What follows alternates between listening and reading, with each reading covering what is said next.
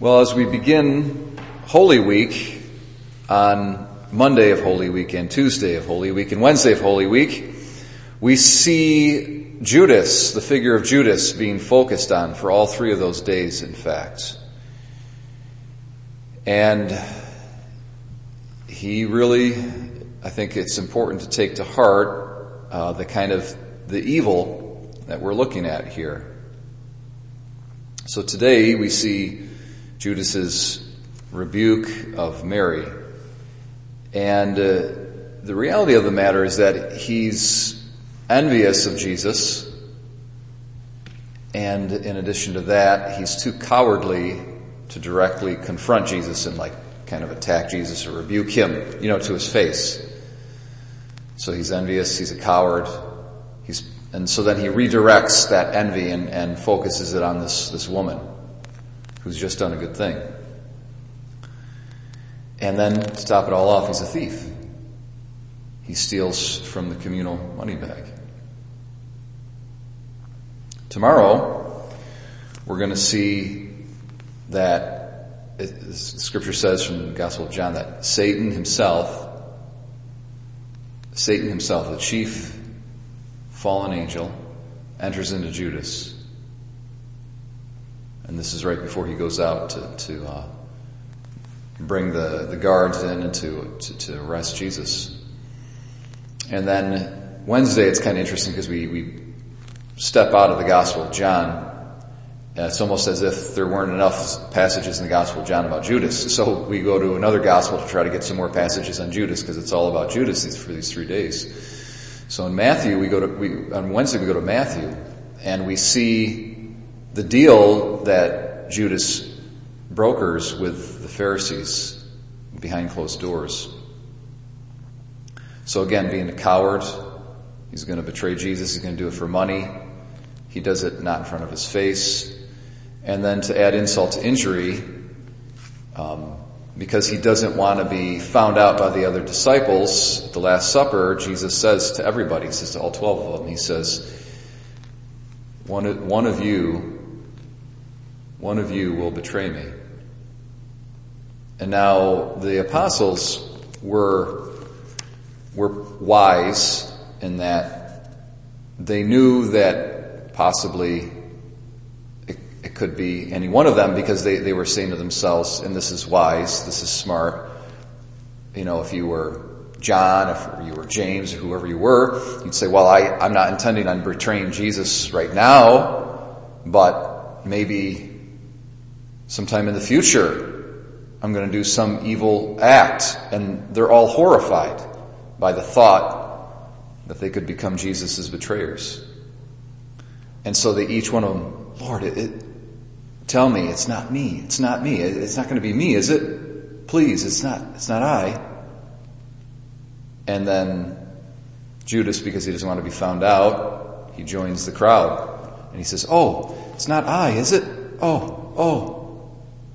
So you've got hypocrisy at it. I mean, the depth of the evil of Judas, it really is remarkable. I mean, it knows no bounds. But my brothers and sisters, it would be really superficial of us if we were to think that the evangelists and our church's lectionary are focusing on Judas because they're scapegoating him or picking on him, or, hey, let's talk about how bad this guy is. Whenever the Bible includes the sins of these individuals during Passion Week, it does it because it's trying to talk about the fallen nature of human beings in general and sin in general. And if we want to get personal, we should look in the mirror. Okay? Because it's not about Judas, it's about us. It's about us. I love there's a saying from St. Philip Neri. He would wake up every morning and he would say, Lord, beware of Philip. Beware of Philip. And really, when we're looking at Judas, we really should be seeing ourselves. And we should be able to say to God every day, Lord, beware of David. I can betray you. I can betray you, God. I'm looking at Judas, but I'm seeing myself. It's very, very important to understand that that's what the purpose of the Passion narrative is. We're supposed to see ourselves reflected, the good and the bad in ourselves, reflected in these different figures that compose the drama of Passion Week.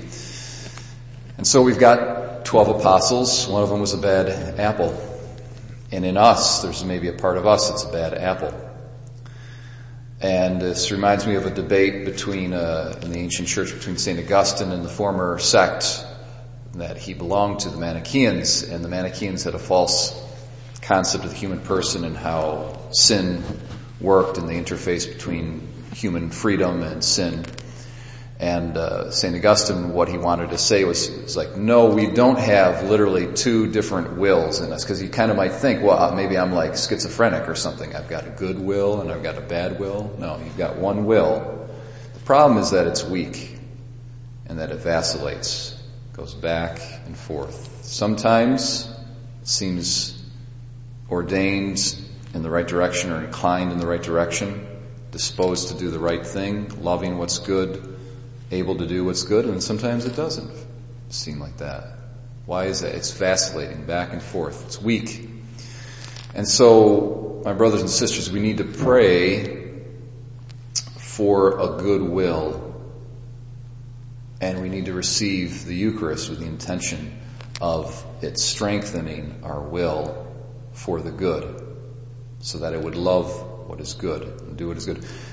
There's no magic formula that we can use to make ourselves into a good person. We can't just decide to be a good person with a good will, loving the good, choosing the good, able to do the good.